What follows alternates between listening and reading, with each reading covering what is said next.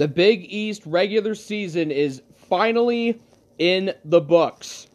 And now we are officially on the road on the march to MSG.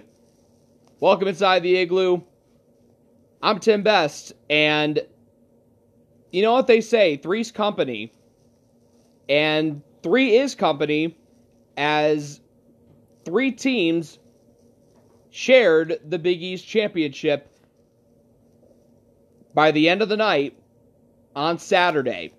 And this was interesting, because in the previous 6 seasons in the Big East, there has always been an outright winner, with Villanova taking all but one of those regular season titles. This time around, Seton Hall had a chance to win it outright. They had a chance to do it on Wednesday, but couldn't do it, and had another chance to on Saturday at Creighton to do so. But let's talk about the entire day from start to finish. Starting with a game at MSG, Marquette against St. John's at the Garden. Marquette trying to find a way to get back in the win column before the start of the Big East tournament and get to 500 in conference to avoid being in the opening round game on Wednesday as the 7th seed.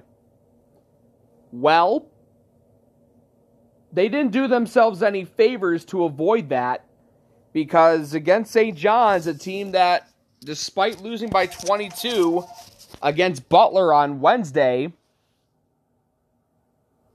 still playing better basketball. And the Red Storm came ready to play early on, and Marquette didn't, as they took a huge lead at halftime. It was a 19-point lead, 47-28, but Marquette came roaring back and made this one a ball game and made this pretty competitive. But in the end, the Golden Eagles just dug themselves just way too deep, if I'm being completely honest with you. St. John's escapes in the regular season finale with an 88-86 victory. Marcus Howard, final regular season game, he chipped in 30 points. And Sakar Adam, he had a heck of a game for himself too. He had 24, went 2 of 3 from distance, 7 of 16 from the field. As Howard, by the way, went 8 of 16 from the field, 6 of 10 from 3. But the thing is, those two guys combined for 54 points. The rest of the Golden Eagles had a combined 32. Greg Elliott, the only other Golden Eagle in double figures, with 11 points. And then he had 7 from Jamal Cain, 6 points and 11 rebounds from Jace Johnson, just 4 from Samir Torrance. And Theo John and Brendan Bailey both laying up goose eggs in a combined just 20 minutes. Meanwhile, for St. John's, they had 4 guys in double figures, all in the starting lineup. Champagny with a team-high 21 points and 12 rebounds. Figueroa with 15. Greg Williams with 17. Nick Rutherford with 19. And Rutherford getting the start on senior day. The Monmouth transfer, 7 of 10 from the field, 2 of 3 from distance. Greg Williams went 2 of 4 from downtown. Figueroa went 3 for 7 from downtown. And despite Marquette having a better three-point shooting percentage at 47.6%, St. John's at 47.5%. Meanwhile, for the charity stripe, Marquette 20 of 24, St. John's 21 of 36. And funny thing is, Marquette actually out-rebounded St. John's by a dozen. But again, it's St. John's who holds on to win 88-86. Marquette finishes under 500 in conference. So, basically, with that loss, if Xavier wins later on that night to set up that scenario, Marquette's would have to play Wednesday night. We'll get to Butler Xavier later on. Meanwhile, in D.C., at the same time, Villanova-Georgetown. A game that I thought Villanova would run away with. Well, it didn't happen like that. Villanova, early on, looked like they were rolling away with it. They were up 26-9 early on, but Georgetown did not give up despite being shorthanded. And they had a couple leads during this game. They did. But Villanova just found a way to win a tough one in D.C. Yes, they might have gotten a little bit of help, as the Wildcats basically won the game on a goaltending call plus a foul that gave them a 1-point win, 70-69 the final. So Villanova gets their piece of the pie in terms of the share of the Big East regular season title. And they do it without much bench production, just 4 points off the bench, all from Demir Cosby-Roundtree. Slater and Swider off the bench combined for just 7 minutes of action. And all 5 Villanova starters scored in double figures. Sadiq Bey with 18 points, 13 each from Samuels and Jeremiah Robinson-Earl. Justin Moore and Colin Gillespie each with 11. And then for Georgetown, Jamorko Pickett was on fire early on. He had a game-high 20 points, but he did foul out, 5 rebounds, 4 of 5 from distance, 7 of 9 from the field. And then on top of that, Terrell Allen in his final home game had 17, and same for Jagan Mosley. He had 13, as 4 of 5 starters for Georgetown went wire to wire. Qudus Wahab played 30 minutes, and then his backup, Ego Hefe, played 10 minutes and scored 3 points. So a tremendous effort from Georgetown, but it comes up just short. Villanova wins 70-69. And then for the number 1 seed, Seton Hall against Creighton. Seton Hall looked good early on. It was a back-and-forth game, and it was tied at 32 at halftime. And then Seton Hall, with about 9 minutes to go, they were up 50-47. But then Creighton closed the game on a 30-10 run as they pulled away to win 77-60. The good news for the Blue Jays, Marcus Zagorowski led the way, perfect from distance, 5 of 5. He also went 8 of 10 overall from the field, 23 points, which is a game high. But the bad news, he went down with a knee injury that it's now being referred to as a meniscus injury that is leaving him doubtful for the Big East tournament. So yes, they get the Big East regular season title, a share of it, and the number 1 seed, but it does come at a cost.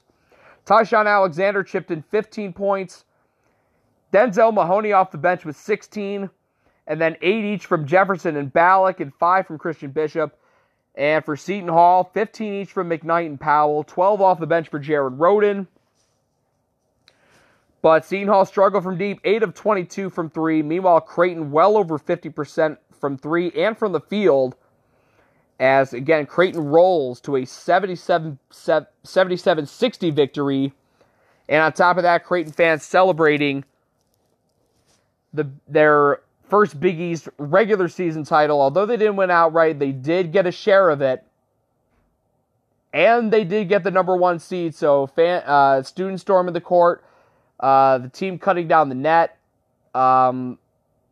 Obviously, it left a bad taste in Seton Hall's mouth, especially head coach Kevin Willard. So it'll be interesting to see, despite Seton Hall losing back-to-back games to end the regular season and losing out on the number 1 seed after having a 3-game lead in the standings with 7 games to go. It's got to leave a bad taste in Seton Hall's mouth. It'll be interesting to see how it affects them, whether it be positively or negatively. And then, not really much to say about this next one. Providence pardon my French, and I'm not trying to mince my words here, but they just beat the absolute shit out of DePaul. They were up 30 at halftime and then won 93-55. A.J. Reeves was on fire early on. He finished with a game-high 19 points. 6 of 12 shooting, 4 of 8 from distance. And then in their final home games as Friars, Alpha Diallo with 17 points, Lawan Pipkins with 12, Emmett Holt with 5, Malik White in limited minutes, he knocked down a 3, and then Khalif Young with 3 points. And then also starring for the Friars, how about 16 from David Duke and 18 from Nate Watson? Meanwhile, for DePaul, they just couldn't get anything going. 4 of 17 from distance, just under 35% from the field. Charlie Moore had 14 points to lead the way for the Blue Demons. The only other player in double figures for DePaul was Angenda with 10 points and 19 minutes of action. And then no other Blue Demon in double figures in terms of the starters, and for the rest of the team for that matter. Darius Hall with just 2, 7 for Jalen Butts, 6 for Romeo Weems. He struggled from the field, 3 of 13 overall. And then Jalen Coleman-Lance with 7. As, again, Providence, they steamrolled DePaul by 38. And the reason why I use steamroll is because Providence used to have a professional sports team called the Providence Steamrollers. There's your little fun fact for anyone that didn't know that. And then finally, the nightcap, Butler and Xavier at the Cintas Center, and a game that I nearly predicted perfectly. I had Butler winning by 1 point. Actually, the exact score I had, even though I didn't say it, was 70-69. It finished 72-71. My prediction was that Kamar Baldwin would hit the game-winning shot with time running out. Well, Butler won by 1, and Kamar Baldwin hit the game-winning shot with time running out. And that was a game-winning 3, part of his game-high 36 points. 13 of 25 from the field, 5 of 7 from 3. And that's exactly half of Butler's points. Aaron Thompson was the only other Bulldog in double figures with 12. Sean McDermott with just 3. Enzi and Golden each with just 6. Henry Badley knocked down 2 threes off the bench, which were his only shot attempts for 6 points. And then Jordan Tucker with 3. Overall, Butler was just under 50% at 49. But 57% from 3 on 8 of 14. Xavier struggled from 3 at 6 of 23 at 26.1%, and then just under 44% overall from the field. Najee Marshall played all 40 minutes and played a great game, including getting a 3-point play, trailing by 1 that gave Xavier a 2-point lead before Baldwin hit the game-winning 3. He finished with 21 points, a team high, 7 of 14 shooting. Tyreek Jones, another monster game for him, a double-double, 14 points, 13 rebounds. Jason Carter in his final home game in a Xavier uniform, 17 points, 3 of 4 from distance, 5 of 8 from the field. And then Kiki Tandy off the bench, the freshman with 10. Quentin Gooden with just 3, and Zach Fremantle with 6. So Butler, with that win, secures the 5 seed in the Big East tournament, and then with Xavier, because they lost out in the tiebreaker with Marquette at 8-10 because Marquette swept them in the regular season, Xavier is the odd man out, and they're going to have to be the 7 seed playing on the opening night of the Big East tournament in that 10-7 game against DePaul. So, other news and notes, the All Big East teams were named. The All Big East first team, these 6 men named to it: Kamar Baldwin, Tyshawn Alexander, Marcus Howard, Miles Powell, Sadiq Bey, Najee Marshall. And then the second team, you had Marcus Zagorowski, Paul Reed, Alpha Diallo, Colin Gillespie, and Tyreek Jones. Now, I agree that all of them deserve to be on the All Big East teams, but I think if I had one gripe, it would be that I thought Tyreek Jones should have made it on the first team. I mean, this guy was a double-double machine. He was by far the best post player in the Big East this year. And I think it's a testament to the state of basketball today, because it's very guard-oriented, and we rarely see a lot of amazing big men who just stay down low and just bully people. I mean, in my opinion, I think Tyreek Jones is almost like a carbon copy of Angel Delgado now. So I guess that was the only thing I had an issue with.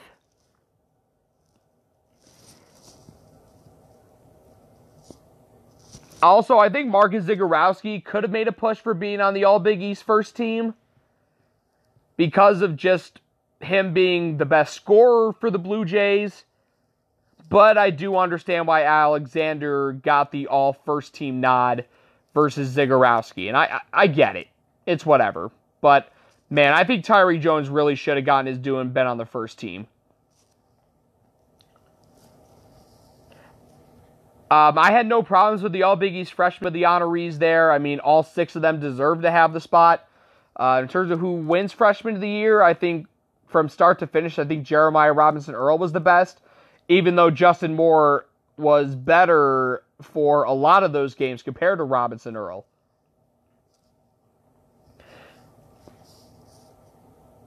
However, I mean, to talk about some other things, I mean, Coach of the Year in the Big East, considering that Greg McDermott had his guys projected to finish 7th in the Big East and ended up with the number 1 seed in a 3-way tie for first in the Big East to get that 3-way share of the title. I think McDermott is head and shoulders above all the other coaches, or at least for the coaches in contention for Big East Coach of the Year, and I don't think there's any doubt that Greg McDermott is going to get that honor. Big East Defensive Player of the Year and also Most Improved was Romero Gill. I wasn't very surprised by either of those. I mean, the strides that Rowe made from last year to this year were incredible. I mean, there were some games this year where he just looked absolutely unstoppable. I mean, automatic alley-oop machine. Just a proverbial rim protector and a guy that disrupts offenses in so many ways. I mean, so many teams early on were so afraid to drive over Romero Gill, and that's why Seton Hall was so successful in the first half of conference play, where they started 10-1. And a lot of that had to do with Romero Gill and his interior defense. And the way that he improved on offense. This is a guy that averaged like maybe a basket a game last year. And early on in conference play, I mean, he was dominant. He was arguably the best center in the Big East before Tyreek Jones went on a tear and became that double-double machine that he became on a consistent basis, you know, in the later stages of the season, in the majority of Big East play. So for Rowe to take home both of those honors, it really shows how far along he's come as a player. And again, deserved both of those. So congratulations to Romero and all the honorees for all Big East and all freshmen. It'll be interesting to see, again, who wins Big East Player of the Year. I'm still debating right now between Marcus Howard and Miles Powell right now. But I'm going to have my prediction when I have Patrick Madden on tomorrow. But I think I've made it clear as to who should be Coach of the Year and Freshman of the Year. I got to give those to Greg McDermott for Coach of the Year and Jeremiah Robinson Earl for Freshman of the Year, even though I highly considered Justin Moore to overtake him. But if anything, maybe they'll share it. I think that might be the best way to go about it. So we'll see. So coming up next, I got Monty Moss, a good friend of mine and a broadcaster over at Ramapo College down in Jersey, and a former WSOU intern back when I was in college. I got him on the show next. So don't go anywhere. You're listening to The Igloo. Welcome back inside The Igloo. Obviously, it was a wild final day of the regular season in the Big East. So now everything is now set in stone for who's going to be playing in what spots at the Big East tournament this week in the world's most famous arena, Madison Square Garden. And joining me now, he's got some pretty good perspective, a lot of knowledge on Seton Hall. Me and him go way back. He was an intern when I was at WSOU in college, and now he does a lot of broadcasting and sports information, for that matter, with his alma mater of Newark Eastside High School. Also, by the way, the alma mater of Seton Hall great Ishmael Sonogo, as well as his current college, Ramapo, down in Jersey. Me and him go way back. My guy, Monty Moss. Monty, Well, welcome inside the Igloo first and foremost, and how we feeling as we get ready for what should be a wild week of hoops in the Big Apple. Hey man, pleasure to be on the show, man. Tim, thanks for the invitation. I'm honored and humbled to be on this podcast and talk some hoops with you. But digging forward into next week, man, I'm feeling good. By the way, beautiful Sunday. Shout out to my LA Lakers getting a dub today against the Clawing the Clippers, well deserved win. But digging into the Big East, man, I'm looking forward to next week. I think the bracket is well played out to be a good one going through Madison Square Garden. Obviously matching up, Seton Hall not ending, its regular season on a good note, on a 2-game losing streak, losing Nova on Wednesday and tough loss at Creighton on the road. So right now for them personally, you just got to, hit the reset button, refocus, recharge, and go into the Big East tournament with open mindset of resparking, because we both know them as a 3 seed. And quick question: they was the 3 seed when they won in 2016, no? Yeah, they were, and now this is the 4th time in the last 5 years now that they've had the 3 seed in the conference tournament. So yeah, I mean, this is.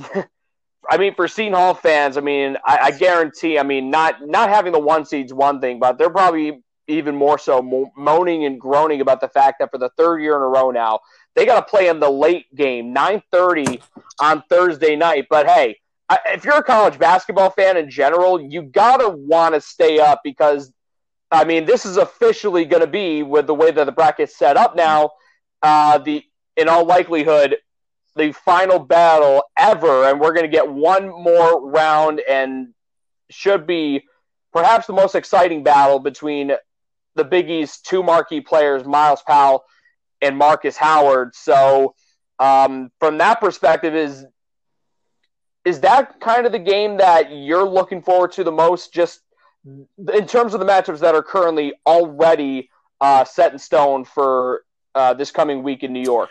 Yeah, I think looking at the bracket, looking at both sides, all the games that are happening, that's the one that I circled, number one on when I looked at the bracket on the computer. That's the matchup I definitely look forward to, a rematch between 2 studs, both behind each other in the conference and scoring, 2 great teams, and I think the winner in that game definitely will probably more than likely be the Big East champ, because if you look at the other side of the bracket. You got Villanova going against excuse me, on a great team over there. So yeah, that's definitely the most game I'm looking forward to. I think more pressure lies on Marquette. I mean, Marquette's been on a downfall out of the last 4 or 5 games. They've been on a losing streak. Mark Howard and that offense had just been a little discombobulated, and I'm looking forward to see what Marquette is going to do, both offensively and defensively going into the Big East tournament, because they're allowing over 60+ points a game, and these are type of games for Seton Hall where I think that offense can get clicking again and get that boost going if they want to make a deep run into the Big East tournament. But yeah, no doubt about it. That's the game I'm looking forward to the most.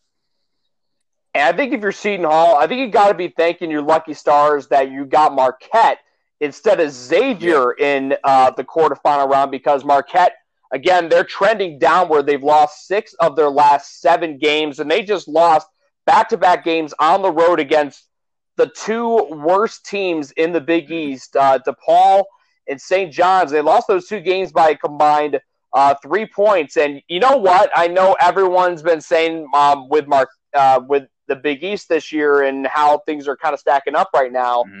Currently, out of the 10 teams, it looks like 7 of them are going to make the NCAA tournament. But you know what? I'm kind of shaky on Marquette now being in the field of 68. I mean, it looked like they were going to be a lock, and a lot of people would say, despite all their losses recently, that they still should be a lock. So what are your thoughts on how Marquette will be looking on Selection Sunday if they end up losing to Seton Hall, losing a 7th game out of 8, and still being, 2 wins under the 20-win benchmark and having 13 losses to their name and a losing conference record?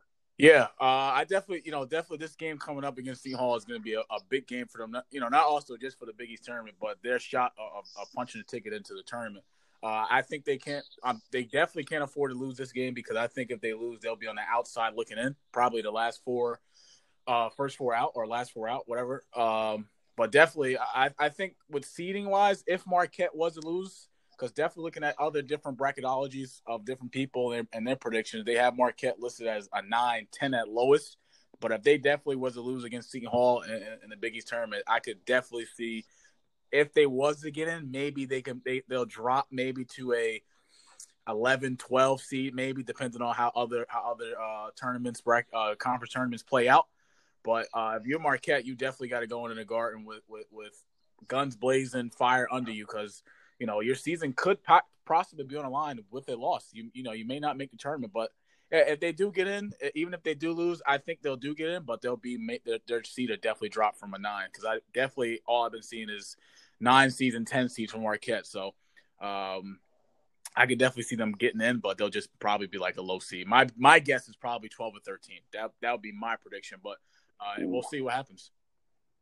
Yeah, 12 or 13 may be pushing it a little bit. And, you got some bid stealers that are out there. Utah State stole a bid. Yeah. You got a bid stealer out of Missouri Valley with Bradley, winning their conference tournament after Northern Iowa and Loyola Chicago both lost in their opening round games. So, it's a lot to think about. But I'll tell you, the funny thing is now, one team that really wasn't in the conversation for such a long time, but I think they're safely in with the way that they've been playing.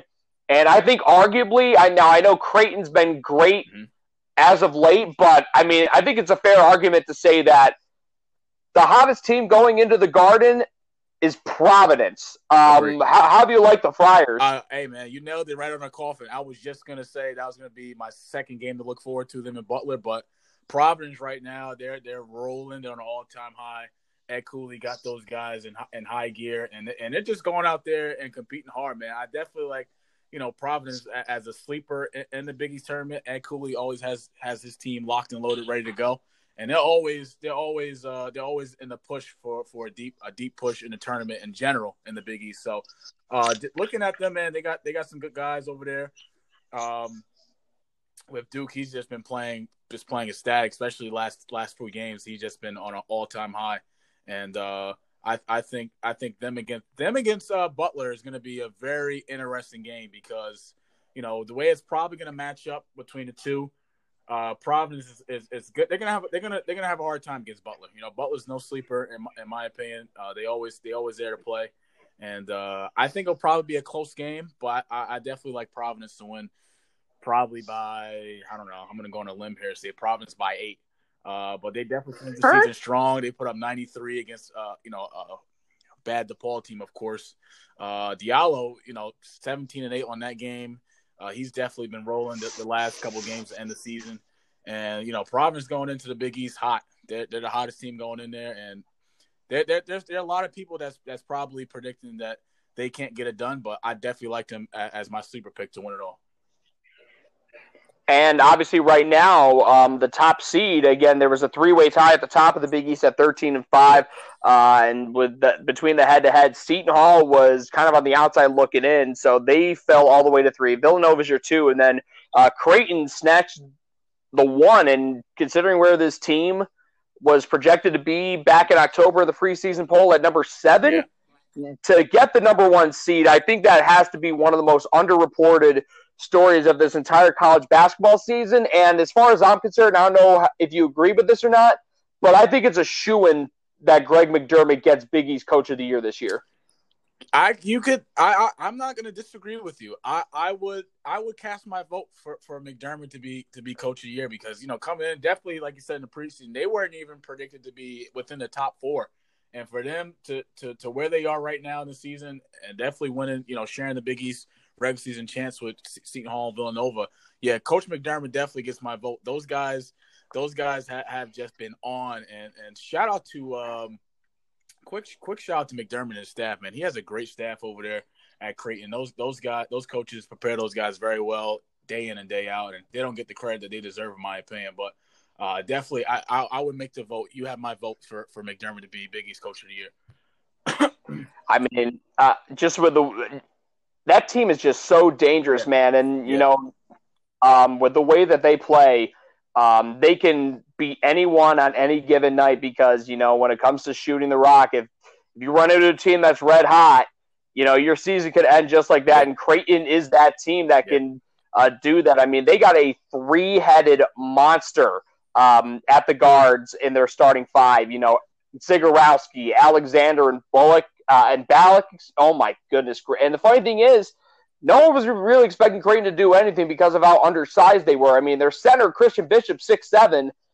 They have Kelvin Jones coming off the bench, but they also lost Jacob Epperson, you know, before the season started, about a month before, when he suffered a gruesome leg injury that is going to keep him out all year long. But nonetheless, Creighton has overcome all of that. And, I mean, right now, they got a legitimate two-seed resume with everything going on. But I will say this, though, as we kind of, you know, wrap up just the final day of the regular season. I mean, it was, from start to finish, there was a lot of good basketball to be played. I mean, obviously, Providence won in a blowout. Creighton steamrolled Seton Hall in the second half. But, I mean, the other three games were decided by a combined 4 points. There were a lot of dramatics across the league throughout the day. So what were some of your takeaways in terms of just all of the results that happened on Saturday and then obviously causing the seeds as we see them now to be what they are as we get ready for the best conference tournament in America? Yeah. Well, has there been an update on Zagorowski and his? Cause I know late in that second half he had got hurt, banged up against Seton Hall with his knee. I haven't saw any updates with as far as his injury. Far as injury is concerned, but he was definitely, you know, he got subbed off in that game, and the trainers were mostly working on his knee. I'm not sure if anything with his bone or his hamstring, anything like that, but. That's definitely huge for Creighton going into their tournament. If he's not at 100%, I'm pretty sure they have some time now to make sure that he's get there. But I thought, in my opinion, when I saw him run off the court, I'm like, that's not good long term for Creighton.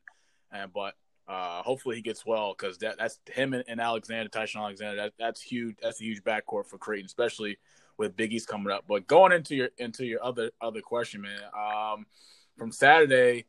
Georgetown Villanova, that was a pretty good game, going down to the stretch. Give shout out to Georgetown and Coach Ewan. He had a game plan executed Villanova, and early in that first half, Villanova was really struggling.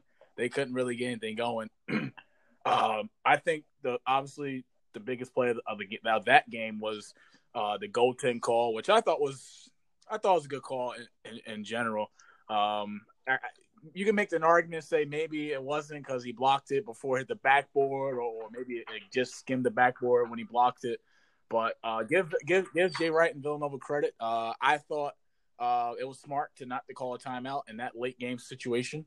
And Gillespie was just well orchestrated. Had a nice back down, kicked it out, then the extra pass, and then obviously drew the foul on Bay, which. I mean, that's the foul that was on Samuels, which got him to the line and gave him the 2-point lead. Well, gave him the 1-point lead. But that game was definitely a good one. Like you said, Providence in the blowout. Butler and Xavier went down to the wire. Butler with a good win to go into the Big East tournament to win by 1 against Xavier. But for you, what other game that looking at the bracket, what other game that you think besides obviously Seton Hall and Marquette and Butler and Providence, what other one that you think that is going to be a good one that you look forward to? I mean, I think the big one is, for me, it's going to be really tough because, I mean, obviously the first game of the tournament between St. John's and Georgetown, I mean, with Georgetown, if you don't got Yurtseven in the clung, I mean, they've been in trouble since then. I mean, and it's been a theme over the last 5 years for Georgetown with struggling to finish the regular season strong. And as a matter of fact, I've got this number here. In the last 5 years, in their final 6 regular season games in conference, Georgetown's records in those games So like meaning the last 6 games of the regular season in each of those seasons, they're combined 6-24, and they lost each of their last 6 to end the regular season. Granted, it was shorthanded, but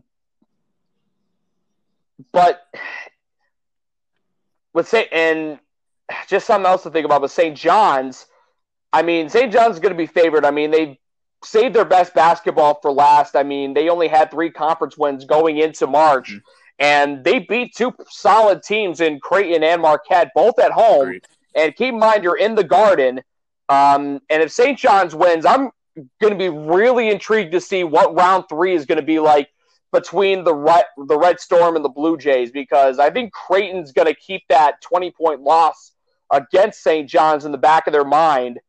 So I'm going to be really intrigued to see what's going to happen if they do get a rematch. I mean, St. John's just lit them up. Now the question is, can St. John's find a way to sustain that? Again, highly unlikely that they do, and I'm also intrigued to see how Creighton fans are going to travel for this one. Yeah. I mean, yes, they're the top seed, and yes, they're farthest away from New York City than any other team in the Big East, but with everything that's been going on and the adversity they've overcome to get the number 1 seed, best believe they're going to come out in droves all the way from Omaha and all corners of the Midwest. But yeah, Butler Providence is obviously going to be a really good game. I already can tell. I mean, just another matchup in the Big East tournament. These 2 teams met in the first round a year ago. Now it's a quarterfinal game in a 5-4 setting. But I'm just really – there's a lot to look forward to. Marquette and Seton Hall is obviously really important because both of these teams have been ice cold lately. Yeah. And one of these teams has got to win and get their confidence back somehow.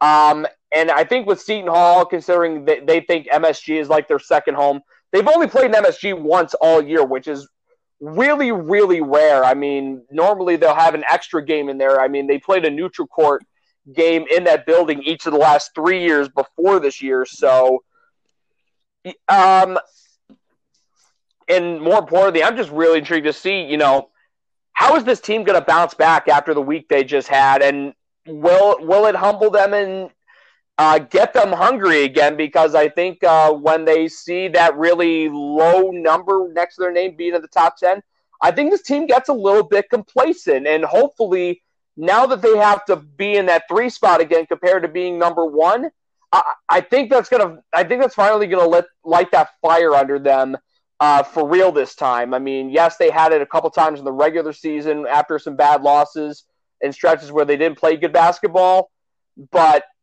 to lose the regular season title up 2 games with 2 to go and also being up 3 games with 7 to go, that can't sit well with you, especially the sight of Creighton's fans storming the court and also cutting down the nets after they had, really kicked you to the curb in the second half out in Omaha.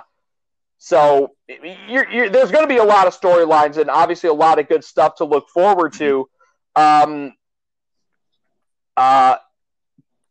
they also had the honorees for all Big East first team, second team, and all freshmen. I don't know if you've taken a look at these yet, but I know John Fanta tweeted these out earlier today, and a lot of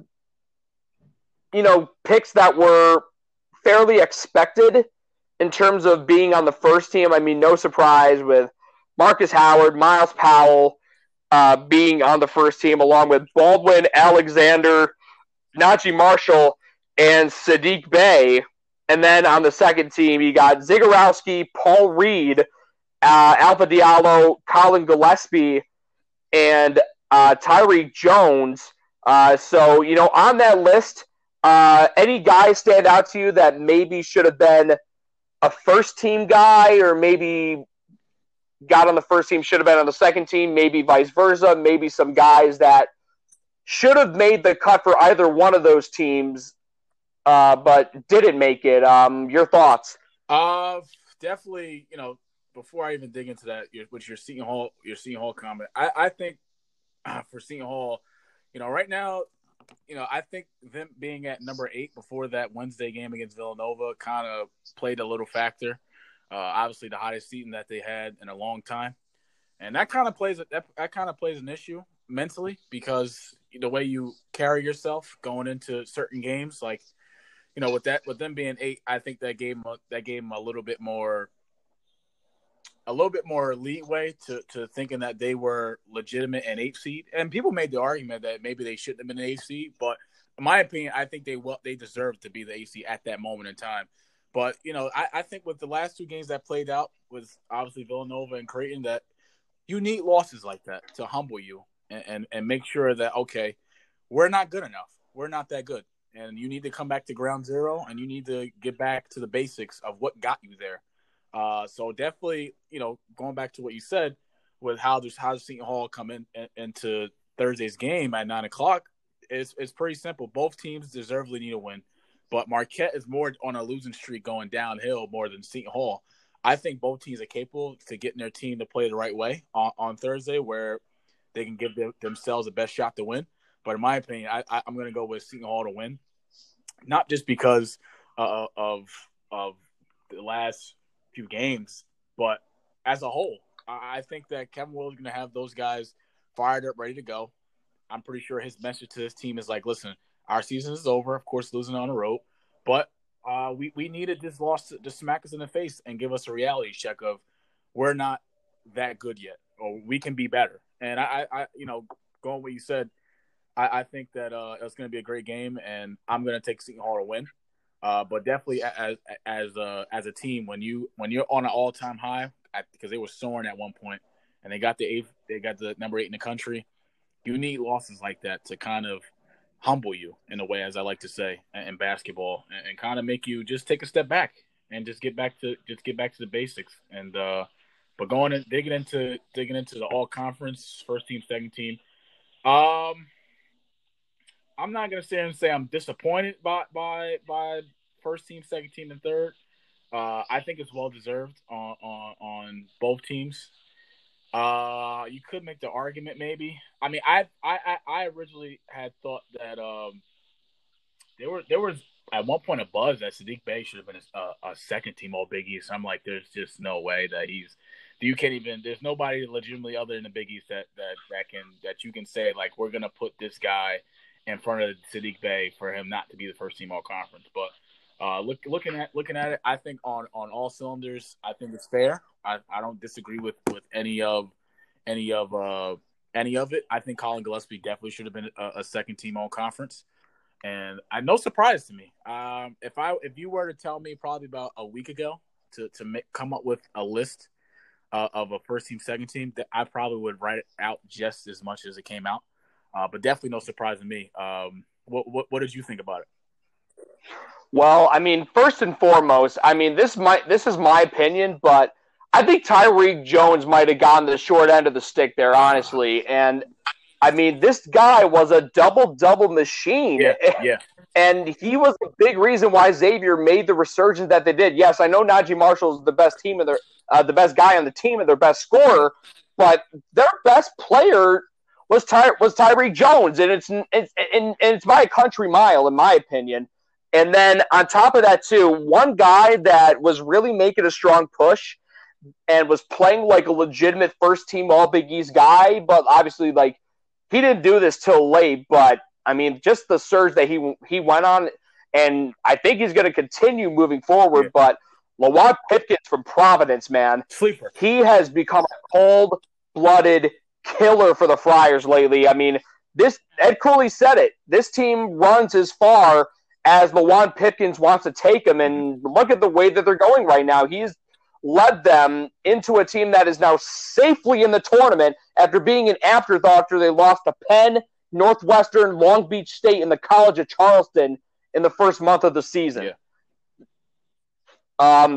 But I'm really intrigued to see if, certain guys that didn't make the cut, I'm going to be intrigued to see if those guys can kind of put on performances that try to say, hey, maybe you left me off wrongfully here, and I'm going to prove you wrong here. So I'm really intrigued to see what's going to happen. I think in terms of the honorees, in terms of being on the first and second teams, I think you got it right. I think you can also make a fair argument that maybe Marcus Zagorowski should have been a first-team guy with the way he played in conference. I mean, he had a couple games. I mean, one against DePaul at home and another against Seton Hall also at home. Actually, no, it was against Butler at home where he went 7 for 7 from three. And then against Seton Hall, he went 5 for 5 from three. I mean, he's easily the best three-point shooter in the league by a mile. And, I mean, if he's not first team now, he's going to be first team for the next 2 years. I mean, I don't think there's any doubt in my mind that Zagorowski is going to continue to carry this Creighton team for years to come. And I think he's the most dangerous and potent player on that Blue Jay team, on a team that features a lot of guys who have that X factor and just that ability to, light up the scoreboard and cause a lot of problems for a defense. And obviously we saw that Seton Hall just couldn't guard him or really anybody on the perimeter for that matter, with the way Creighton was shooting the rock. Yeah. So overall, as we kind of wrap things up, obviously, with the Big East tournament, anything and everything can happen in this tournament. Yeah. But just to get some general thoughts, not just with Seton Hall, but just for the entire tournament, it is going to be a barn burner. It's going to yield some surprising results. I mean, there's no question on that. And there are several teams who are in position now to make a push to win the Big East tournament. Right now, you got arguably 7 teams still in the field. So I guess now the question I got to pose to you is, when it's all said and done, how many teams are going to represent the Big East in the NCAA tournament, and who do you got winning the Big East tournament? Maybe even you can mention obviously not just a winner, but what your matchup is for the championship game on Saturday night. Oh man, you're kind of throwing me under the bus with this one. It's too early. It's Sunday, March 8th. The tournament starts Wednesday. I've dug in a little bit. I've done my homework on predictions, but man, you're just throwing me under the bus with this one. But I appreciate it. All love at the end of the day. Man, this is tough. I think first game you got St. John's and Georgetown. That's gonna be. I think that's gonna be a game where obviously St. John's is the Garden is their home. I'm gonna take Georgetown to win that game. I think that that recent loss at home against Villanova is gonna re-spark those guys to get them playing the right way. And they're Georgetown, despite them losing against Villanova on Saturday, I think where Georgetown at, I think they can make a push, not to make a deep run in the tournament, but to create a spark and definitely beat St. John's. I mean, all credit, St. John's. I have nothing against them, and they have some pretty good wins, especially the last game. They beat a discombobulated, bad function Marquette team by 2. But in the Big East, like you said, it's anyone's game. Anyone can win every day, and you got to take your wins with your wins. I think St. John's going to become ready to play. Definitely after getting hammered against Butler, 77-55, they were definitely, re-energized, and that played out. You definitely saw in their style of play against Marquette at home, and I'm definitely going to take Georgetown to win that one. Digging forward, looking at other games, DePaul and Xavier. I mean, you don't really got to give me, game by game. Okay. I mean, if you can if you can just just skip your way over to just who you got winning in the who do you got in the championship game, and who do you got winning? Championship game. Obviously, we know the winner of whoever Villanova plays out of DePaul and Xavier. Seton Hall may meet Villanova again. I think I'm just gonna go with the winner. The winner. I'm gonna sit here and say the winner of Seton Hall and Nova will be in the final. I'm gonna say that. I'm gonna go on a record and say that Seton Hall will be in the final. I think that game against Villanova is going to be a close one. Other side, I think the winner out of Providence and Creighton, they're going to be in the final. So I'm going to go on the record and say I'm going to throw Seton Hall and Providence in the final. Don't quote me on this. Don't shoot me now. And I think the winner of the Big East tournament, I'm going to go ahead with Seton Hall. I think they're going to have a little bit more magic. They're going to turn it up going into the tournament, and they won in 2016 as a 3 seed. And I have all confidence for them to be a 3 seed this year. I think they can get it done. What do you think?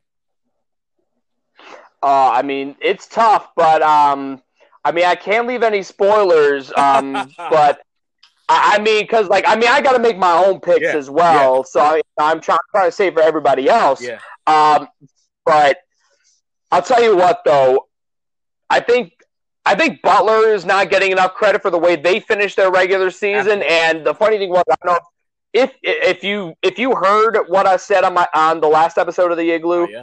I predicted Butler to win on the road by 1 point with Kamar Baldwin hitting the game winner, and look what happened. It's funny. It's funny how things work, man. I'm definitely a huge fan of your podcast. I've been on board since you started this podcast journey in the Igloo, and I listened to all your episodes. But definitely, I was like, come on, this guy Tim, he's gonna go in on the record and say that Butler's gonna win on the road by 1 on a buzzer.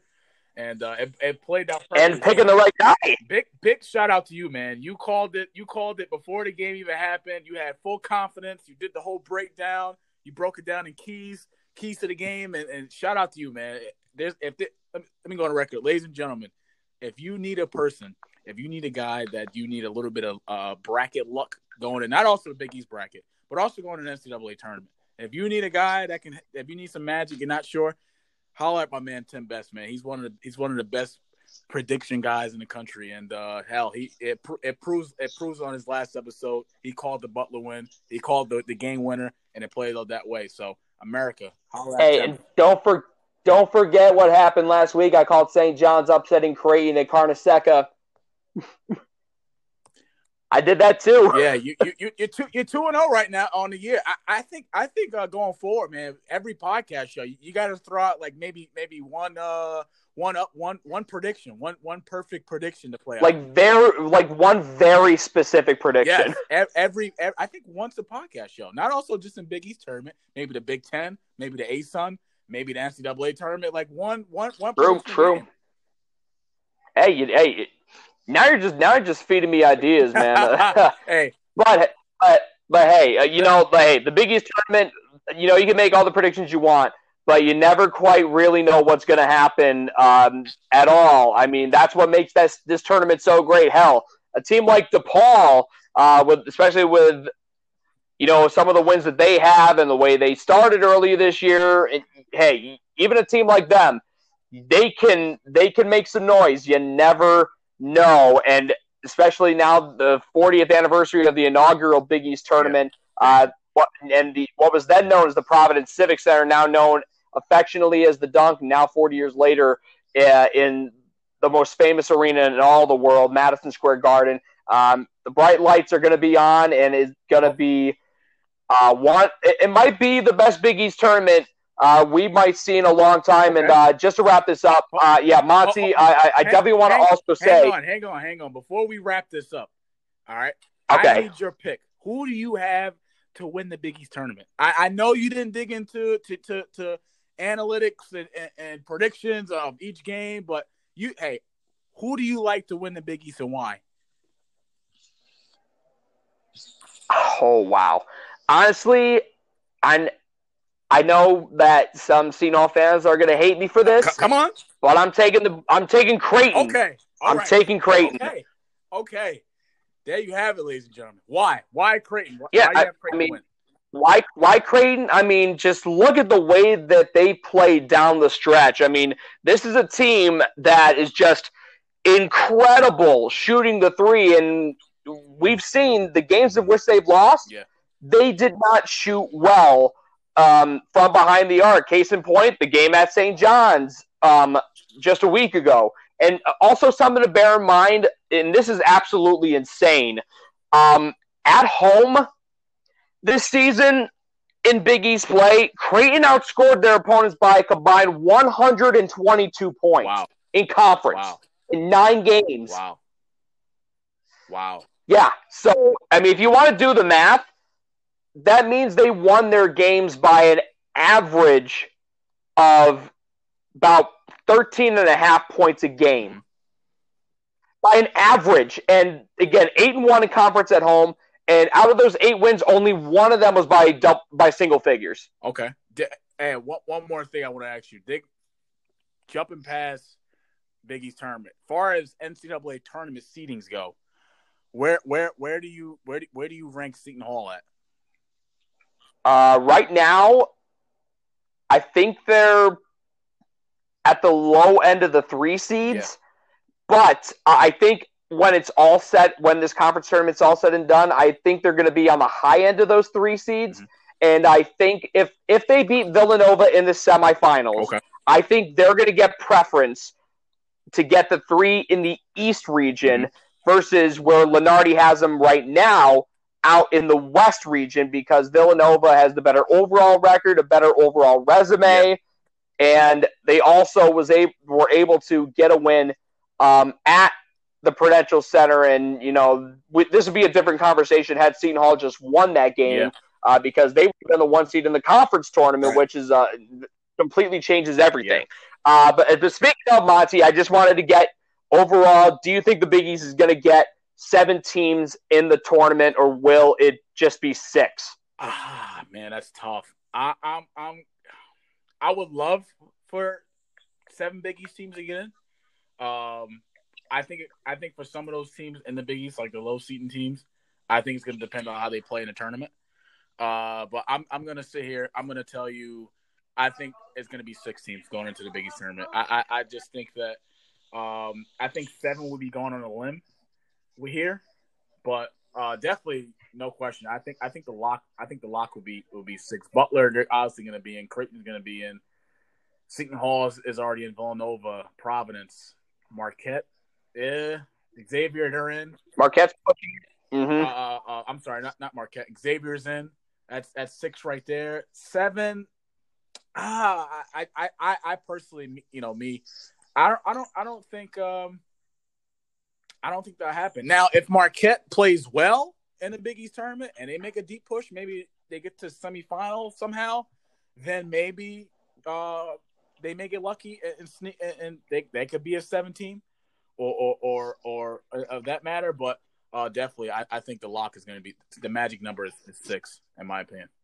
I mean, as far as I'm concerned, I think Xavier is going to be in but the thing is, they got to beat DePaul in that. Huge. Like you can't afford a loss to them in the Big East tournament, especially on neutral court. I think with Marquette, somehow, some way, you got to beat Seton Hall if you want to be safely in. Because right now, with the losing skid that they've been on, they're really pushing it, and you know they're really taking on water right now. Providence is safely in, and then Creighton, Nova, Seton Hall, and Butler all safely in now, especially with Butler getting 10 conference wins and now sitting pretty at 22-9 going into New York this week. But hey, this could be a hallmark year for the Big East. I mean, everyone expected it to.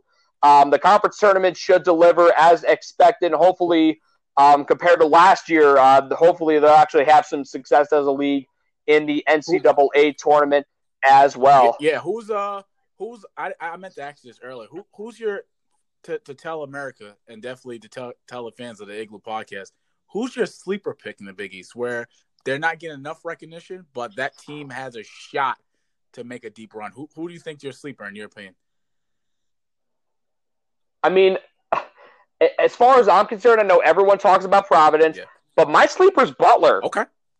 I mean, right now, sitting at a 5 seed, I mean, they didn't get off to a 15-1 start just purely by coincidence. Exactly. I mean, this team, when they're at their best, they are a tremendous defensive team. They have that kind of guy who can take over games in March and win them and take you on a deep run, and Kamar Baldwin. He's got that killer instinct, that clutch gene. I mean, he has 3 game-winning shots this year. This year, he's got 3 game-winning shots. Oh, yeah. He has a knack for hitting these big shots. It's dated back to his freshman year, 3 years ago. And, I mean, he's got this potential because, I mean, I think they're a decent matchup for Providence. I think they can match up with Creighton very well. Mm-hmm. And if they get another crack at a Villanova or a Seton Hall, considering that they got swept by Seton Hall, and they also beat Villanova at the buzzer way back in early February, mm-hmm. You never know with this Butler team, man. I think Laval Jordan is finally getting his guys back into the right frame of mind after they I mean, I wouldn't say they came back down to earth. I mean, as far as I'm concerned, I mean, after starting 15-1, they kind of crashed. But luckily, they picked themselves back up. They're starting to play good basketball again, coming on a 3-game win streak. And I know two of those wins were against not very good basketball teams in DePaul and St. John's. Yeah.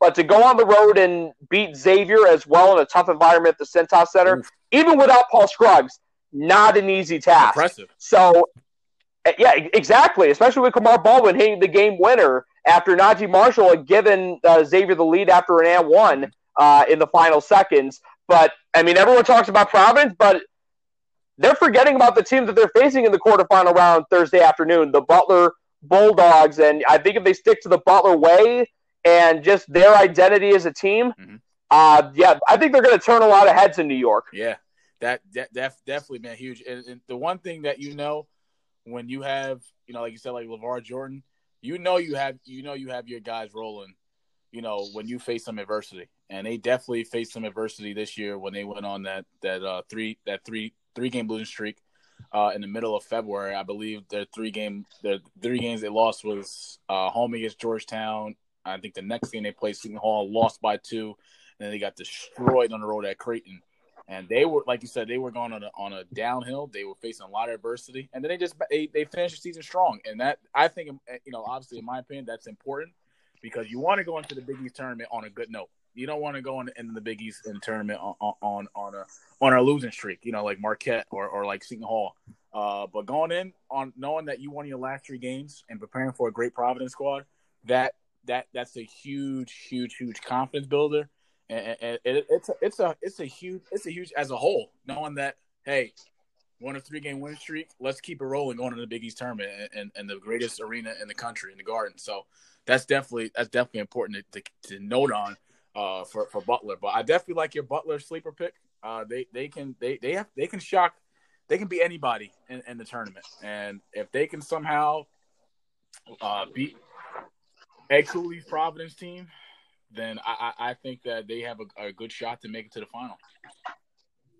Yeah, I mean, I totally agree with you, man. And, to go off of, how they rebounded, I mean, honestly, those 5 days that they had off after getting decimated by Creighton before they played DePaul at home, I think that made a huge difference because I think it gave that team just some time to just breathe, reflect, and just reset and just get their heads reset and back to square one and just worry about taking things one game at a time. And it's definitely helped them rest. I mean, not just physically, but mentally as well, as they figure themselves out again.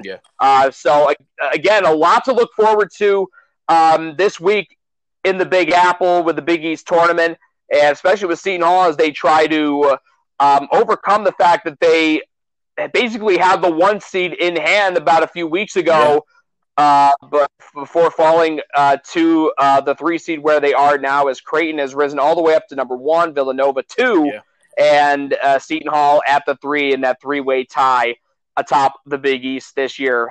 So Monty, really appreciate you coming inside the Igloo. Thank you for your analysis and your time. And I look forward to following you up with you up soon. All right, hey, man. Always a pleasure coming to Igloo. Look forward to making many more appearances down the road. Always a pleasure, Tim, man. You do a great job at the Igloo, and I know this podcast is going to continue to be a success. And if you ever need me, just give me a call, man. I'll always make time for you. So thanks for the time. Appreciate it. Yeah, no problem, Monty. And I'm gonna give you a call whenever I need you, man. So and I'll be watching the Big East tournament all week. I know you will be too. So enjoy it, man. Hey. We got to set up, man. Can we do like a live tweet thing during the Big East tournament? Can we start a trend here? I know we're both gonna be watching the tournament, but can we just can we do a live, maybe a live tweet, man, a live tweeting kind of thing, man, with these games? Kind of interact with the fans a little bit, But that just, you know what? I was thinking the exact same thing. I was really thinking about doing like Instagram Live or something and trying to find someone to watch these games with. Yeah. And you know what? Like, depending on the times, I'm like, you know what? I'm just going to set my butt down, order me some pizza, watch some basketball, and talk about the games. Hey, it's not a bad idea. Yeah, I if you want to do it, if you need someone, I'm all in, man. I definitely like the idea. And hey, if you want to do it, let's do it. Yeah, just make sure if I'm getting pizza from where I am, you better get some pizza for yourself. All right. Hey, man, Biggie tournament, man. I'm gonna be locked and loaded, ready to go. Snacks, chips, cookies. I'm gonna sit down. I'm gonna be right with you, man, and we're gonna enjoy this thing together. So if you're gonna order some pizza from your end, I'm definitely gonna call my pizzeria on my end and get some fresh pies ready to lock and loaded, ready to go. Oh yeah, that's facts, man. Hey, well, I guess I'll talk to you again on Wednesday for the opening night. Absolutely, man. Always a pleasure. Thanks, Tim. All right. So, wrapping up this episode of the Igloo. Welcome back. And this is where I'm going to wrap things up. Again, this is day number 1 of this marathon of episodes of the Igloo. I'm going to have a new episode every day for the next week and a half or so, maybe even more. Hoping to do it for the next 2 weeks since there should be a lot of NCAA tournament action involving Big East teams, as got about at least 6, but possibly 7 teams getting into the field this year, and they should be in action throughout the entire weekend, that first weekend of the NCAA tournament. Not this weekend, but the next one. So I'll have episodes of each of those basically every day for the next 2 weeks. So be on the lookout for a new episode every single day. I got Patrick Madden on tomorrow to talk about some Big East tournament predictions as well, and get his thoughts on the recent honorees for the All Big East teams, all freshmen, and then the award still to be given out for Player of the Year, Coach of the Year, and Freshman of the Year. So be on the lookout for that. And for my Instagram lives throughout the Big East tournament this week. And thank you again to Monty Moss for joining me to talk about a lot. Obviously, with the All Big East selections and getting his thoughts on what could happen in the Big East tournament this week. So, thanks for tuning into this episode. Be on the lookout for the new one coming out tomorrow with Patrick Madden. So, thank you for tuning into this one, and I will see you tomorrow as I continue to get you ready for the 41st annual Big East tournament and the, if I'm not mistaken, the 38th in a row inside the world's most famous arena, Madison Square Garden. So until then, this is Tammy Ice signing off. Thanks for tuning in, and be on the lookout for a brand new episode of The Igloo coming out tomorrow.